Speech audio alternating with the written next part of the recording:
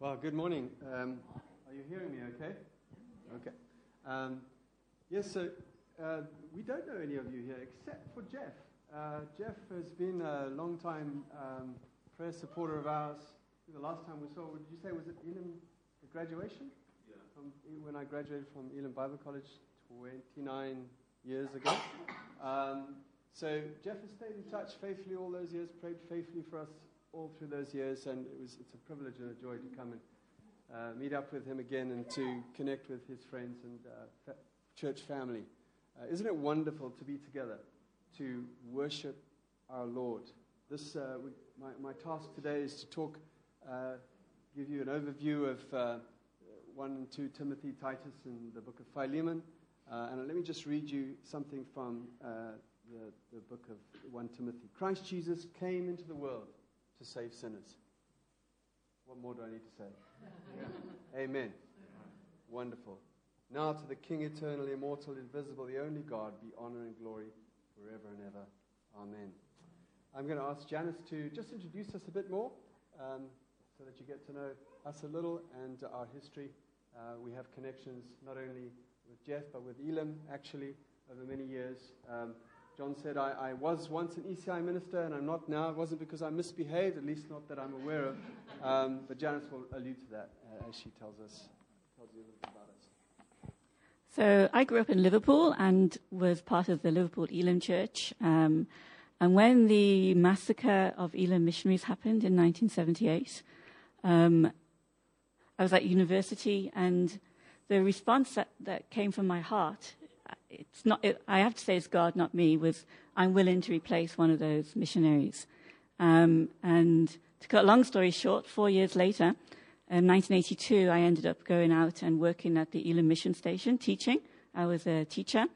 And whilst in Zimbabwe, I would come into town every so often and go to the church that Peter Griffiths was the main elder of. He was an Elam missionary there. And that's where I met Dudley.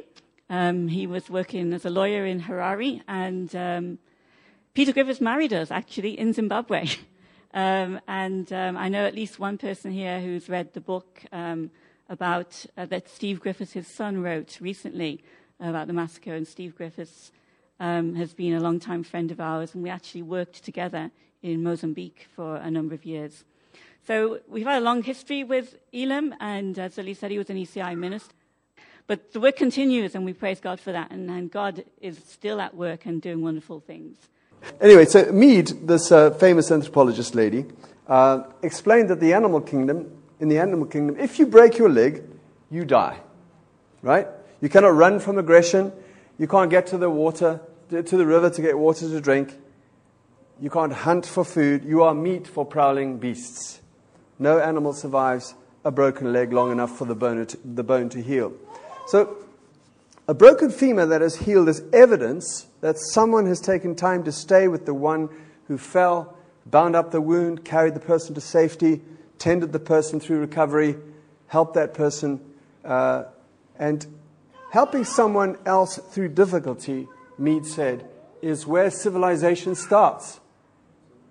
That's food for thought, isn't it?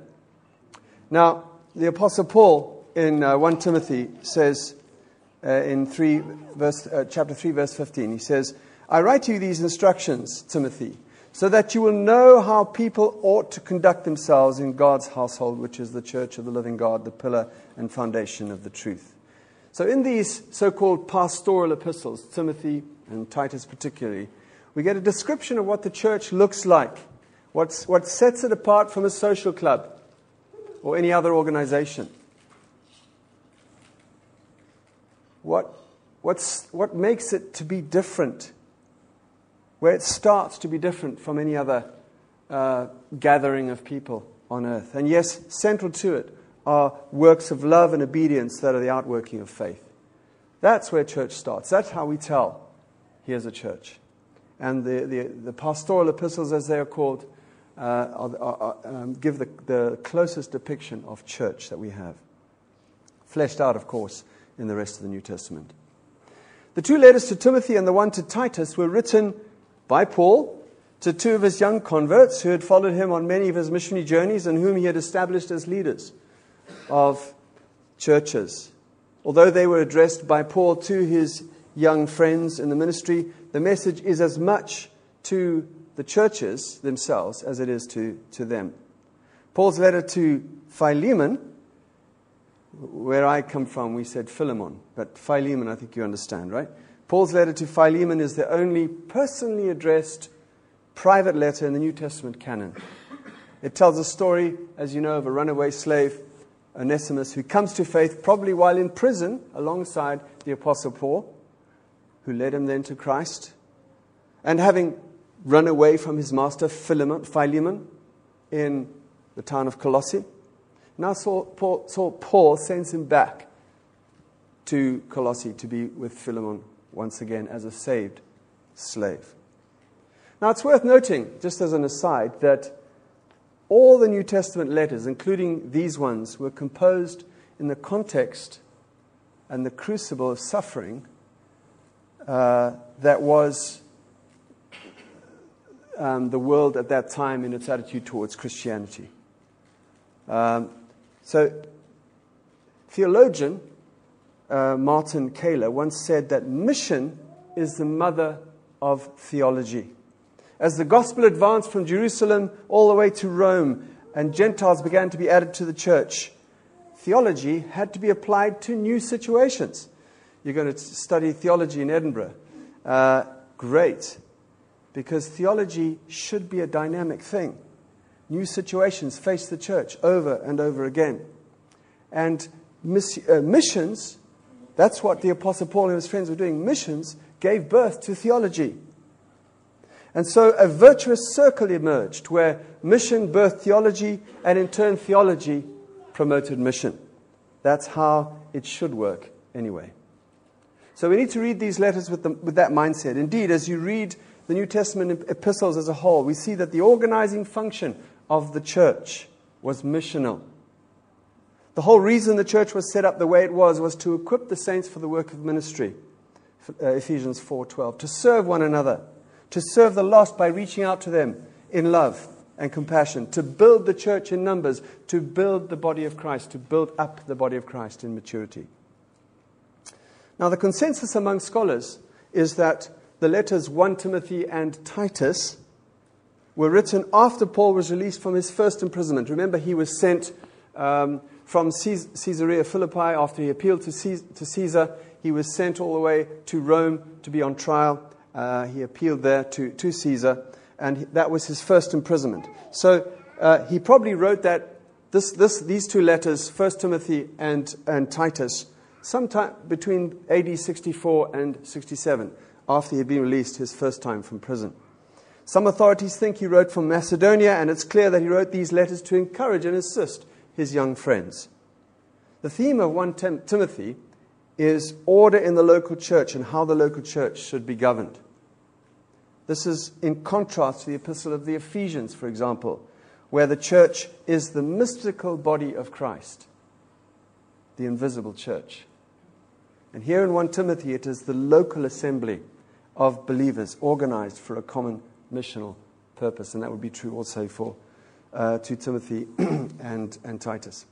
The central theme of Titus is the unbreakable link there is between faith and practice, belief and behavior. Romans call that kind of faith obedient faith, the obedience that comes from faith. We are justified by faith, but our faith is justified by our works. Did you get that? Yes. This truth is the basis for Paul's criticism of false teaching, his instruction on Christian living, and the standards he sets for church leaders in the epistle. Let me just comment a little bit on Timothy and Titus as missionaries. While little is known of either of these men, there seems to have been quite a contrast between them, just looking at the letters themselves. Titus seems to have been a stronger man, both physically and spiritually, since Paul expresses less concern for him and for his welfare. Titus was probably more mature and possessed a stronger personality than Timothy. So we can glean from this that no particular personality type is favored in church leadership or in pioneering missionary work.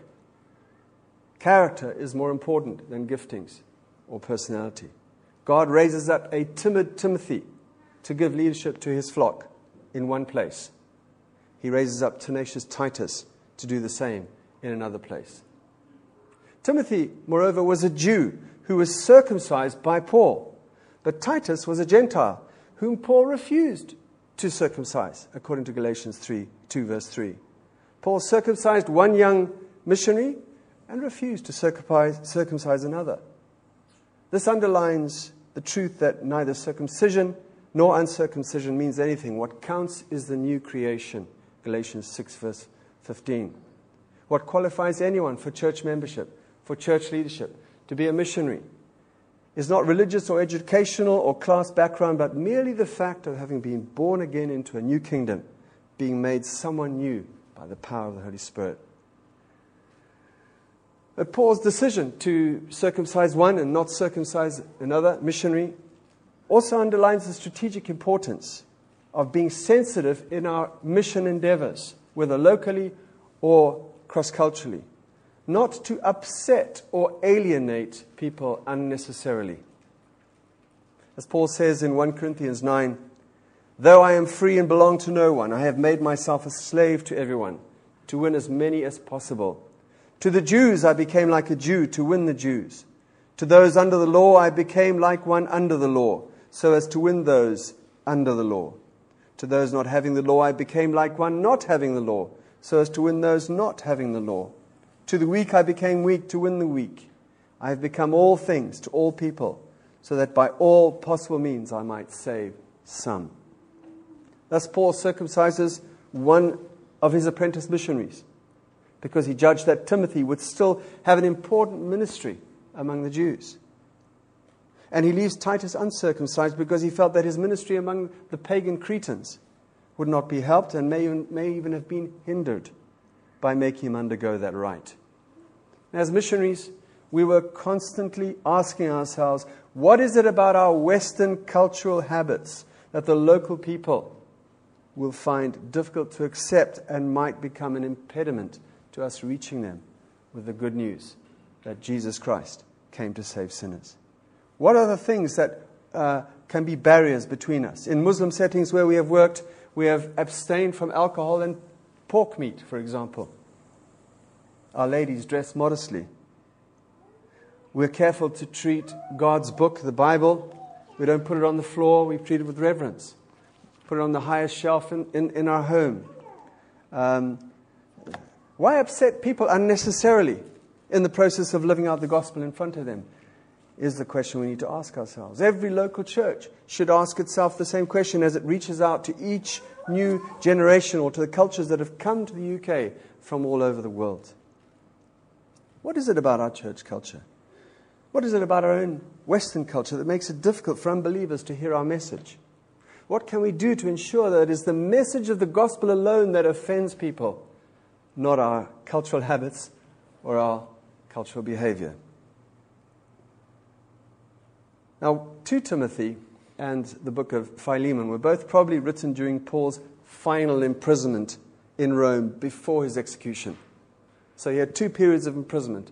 1 Timothy and Titus were written after the first one, and now he's in prison, an old man.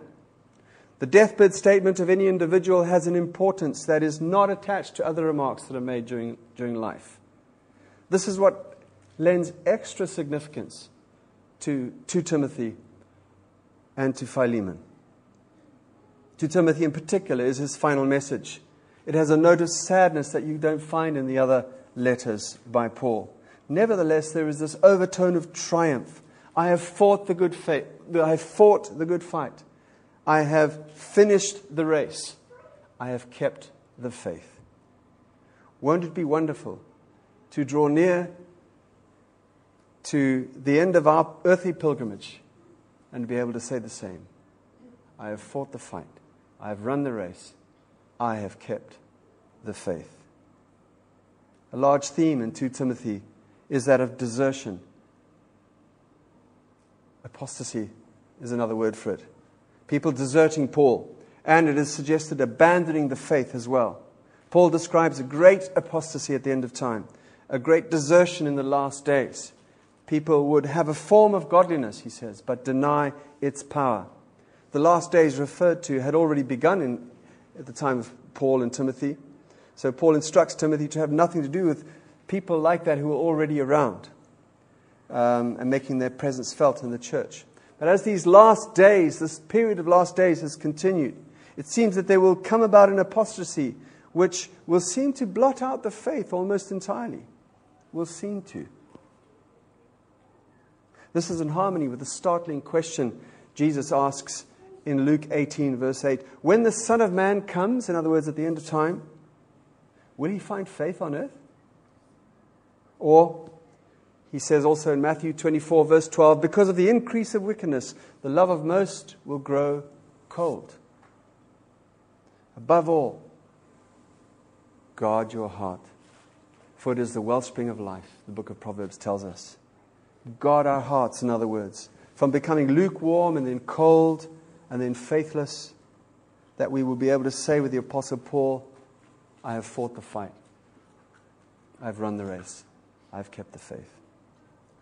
Let me focus for the next few minutes on the letter of Philemon and draw out some lessons for us as we engage in mission. The story behind the epistle Philemon was, as you know, on the dark background of slavery. There were approximately 60 million slaves in the Roman Empire in a total population of not more than 120, 130 million, they say. A slave was property, bought and sold, families split up if that was commercially advantageous to the owners of the slaves. Now, Christianity doesn't condone slavery. While the New Testament gives instructions to slaves and masters about their behavior within that relationship, even while doing that, it sowed the seeds that eventually led to the abandonment of slavery as an acceptable practice by Christians. This book of Philemon is the book that is cited most often, and rightly so, I believe, to show that Paul was sowing the seeds to destroy the whole institution of slavery from within. Paul spoke of the new relationship between master and slave in other epistles, but here he demonstrates how it should work in practice. These men, Onesimus, the slave, and Philemon, the master, belonging to two different classes in the Roman Empire, possibly hating each other and hurting each other, are now brothers in Christ, and they are to act like it. Paul sends this now converted slave back to his converted master Philemon and says, I am sending him back to you as a brother. Honor him. That kind of spiritual dynamic is intended to undo the system from the inside out. And that's how the kingdom of God works. In an individual life or in a community transformed by the gospel. It's a long, slow, painful process. It is like a mustard seed, Jesus said. One of the smallest seeds of garden plants that grows slowly, imperceptibly. You don't notice it until suddenly it's big enough to shelter the birds of the air. Suddenly, it seems, it becomes a presence that can't be ignored and people sit up and take notice. When Operation Mobilization field leader, a man by the name of Yusuf, and his wife moved back to his native Algeria in 1988 to establish OM ministry there, a revival among the Berber Kabyle people was already starting. He said that before 1981 there were very few believers. But looking back in 2017, he knew of believers in every one of the 2,400 Kabyle villages and towns and cities in the northern part of Algeria. In July 1981, the early Kabyle church, 40 to 50 believers at the most, started a 2-year process of praying and fasting, memorizing 365 verses, one about fear, one for each day of the year. A new Kabyle ministry radio ministry broadcasting sermons and teaching across the region was begun. And a church in one of the Kabyle towns, led by an Algerian Swiss couple, began a wide literature distribution campaign in villages and showed Jesus films, the Jesus film, in many cafes. Simple faith spread among the Kabyle, sparked by miraculous signs and wonders. and developed through prayer and fasting. Since Algeria at this time was closed to missionaries, the Algerian church couldn't depend on anyone else but God during its formative years. The Kabyle people's boldness, their lack of fear, contributed to a rapid revival. They lived out their faith openly. What has to be remembered in this is that up until the early 1980s, there had been the slow, painful, patient efforts of scores of missionaries bringing about through their prayers, their teaching, their preaching, their compassion ministries, their godly example, not sudden revolutionary change, but gradual, imperceptible growth and transformation that became the foundation for the awakening in thousands of lives that we are seeing today among the Kabyle of Algeria. Gospel work, whether on our doorstep or at a great distance from us, is often long, slow, painful work. Shortcuts and quick fixes are for another realm, not for the gospel realm.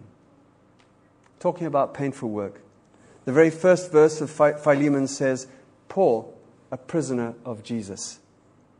The Apostle Paul uses this term here and elsewhere almost as a badge of pride. About 2 years into our time in Morocco, I was privileged to meet Pastor Robert. Are we ready for Pastor Robert? Is he there? There he is. You can just see him. As I sat in his salon during our first meeting, he pulled out a folder filled with certificates from various correspondence and internet Bible studies he had done in theology, Christian life, and so on. But at the top of that pile of certificates was a certificate of release from prison. There it was, along with his other certificates, which he was showing me, the one of which he was most proud. It reminds me of the Apostle Paul's words in Romans 5, where he talks of boasting in the hope of the glory of God and boasting in the sufferings that produce perseverance, that produce character and produce hope. Yes, glorying in his sufferings. The fact is, there is no gospel advance that is not accompanied by hardship and suffering. And Pastor Robert had captured Paul's attitude by showing off to me his prison certificate, rejoicing in his sufferings, glorying in them because they advanced the gospel of hope in his own life and the lives of others. So here he is. He's smiling. He's pointing at a symbol painted on the outside of an apartment where the church that he was leading was meeting. And that symbol, does anyone know what that symbol is? Yeah? Did you say? Yes, exactly. It's the Arabic letter N for Nazarene, Nisrani. And it was used by ISIS in their campaigns in Syria and Iraq to mark the homes of Christians who were usually set aside for special treatment. And but here he is, and he sent me this photo when we were back in the UK, and I WhatsApped with him about it. Said, so what happened? You know, you're being threatened by ISIS types. Oh, he says, we've decided to move. I said, where are you moving to? He said, downtown next to the police station. Smiley face, smiley face. So, his thinking is, if ISIS aren't, we might as well move next to the police station because if the police are not going to arrest us, they might as well protect us from ISIS. So that's where the congregation is now. This man, next slide, Matt, please. This is a screenshot taken of him.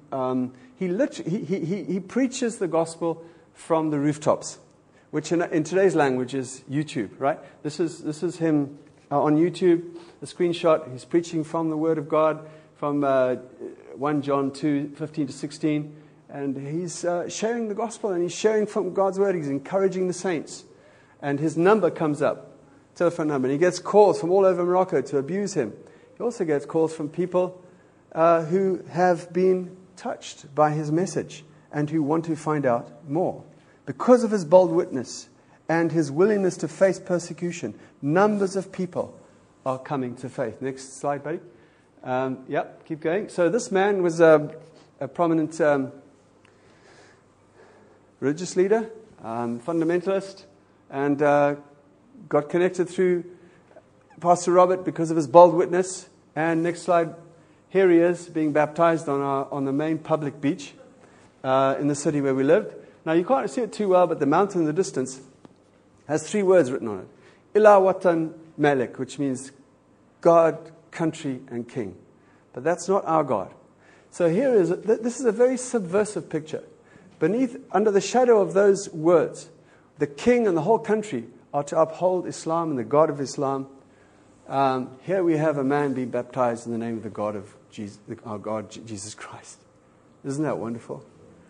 So God is at work through this man's bold witness. Another one, Matt. Here's another man who came to his door with his head bowed, pleading for forgiveness. He didn't know who it was. Then he lifted up his head and he recognized him as a former imam who had persecuted him relentlessly. And this man also has become a Christian.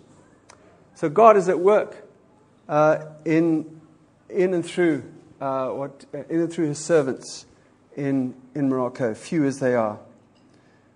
A number of years ago, a missionary society, next slide, buddy, known as Frontiers, renowned for sending workers to the hardest Muslim areas of the world, carried an ad on the back of the International Journal of Frontier Missions, which went along the following lines: blasting cold, blistering heat, career prospects zero, prison prospects good, early death a possibility, recognition from peers unlikely.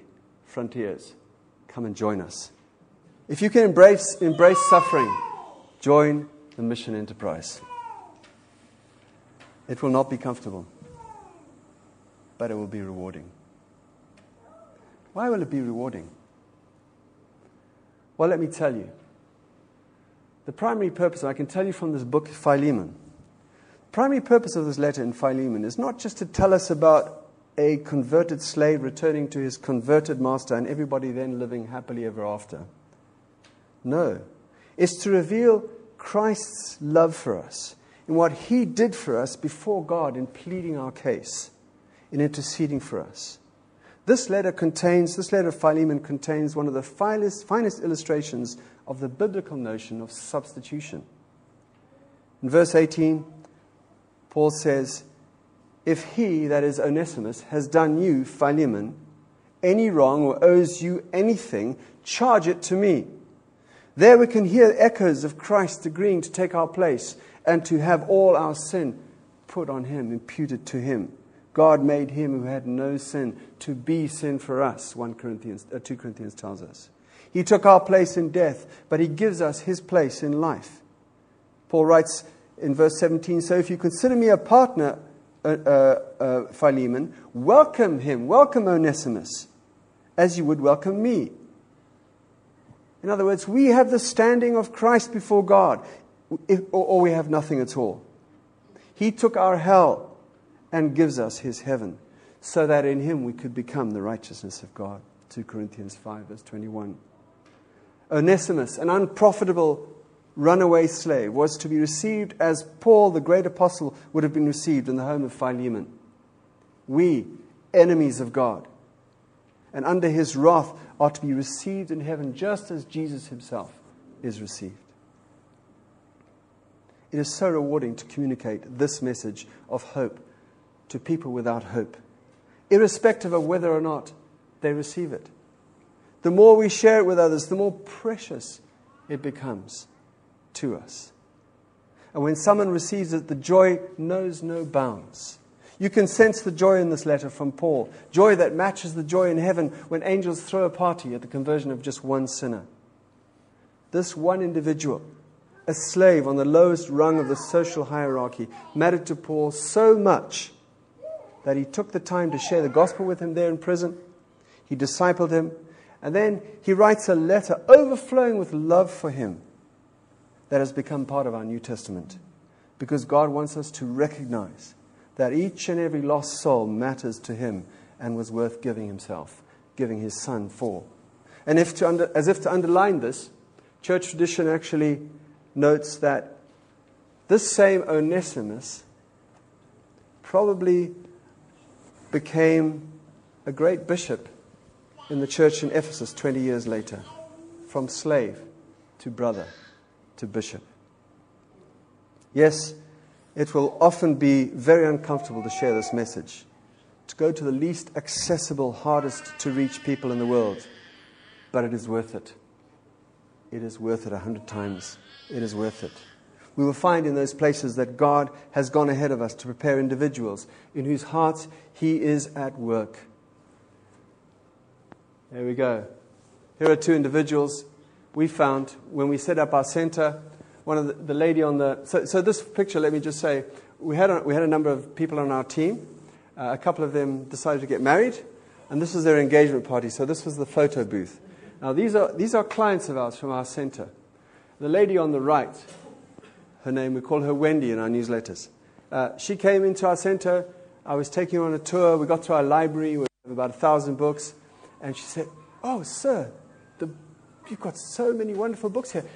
And this I was not expecting. I was not expecting this question.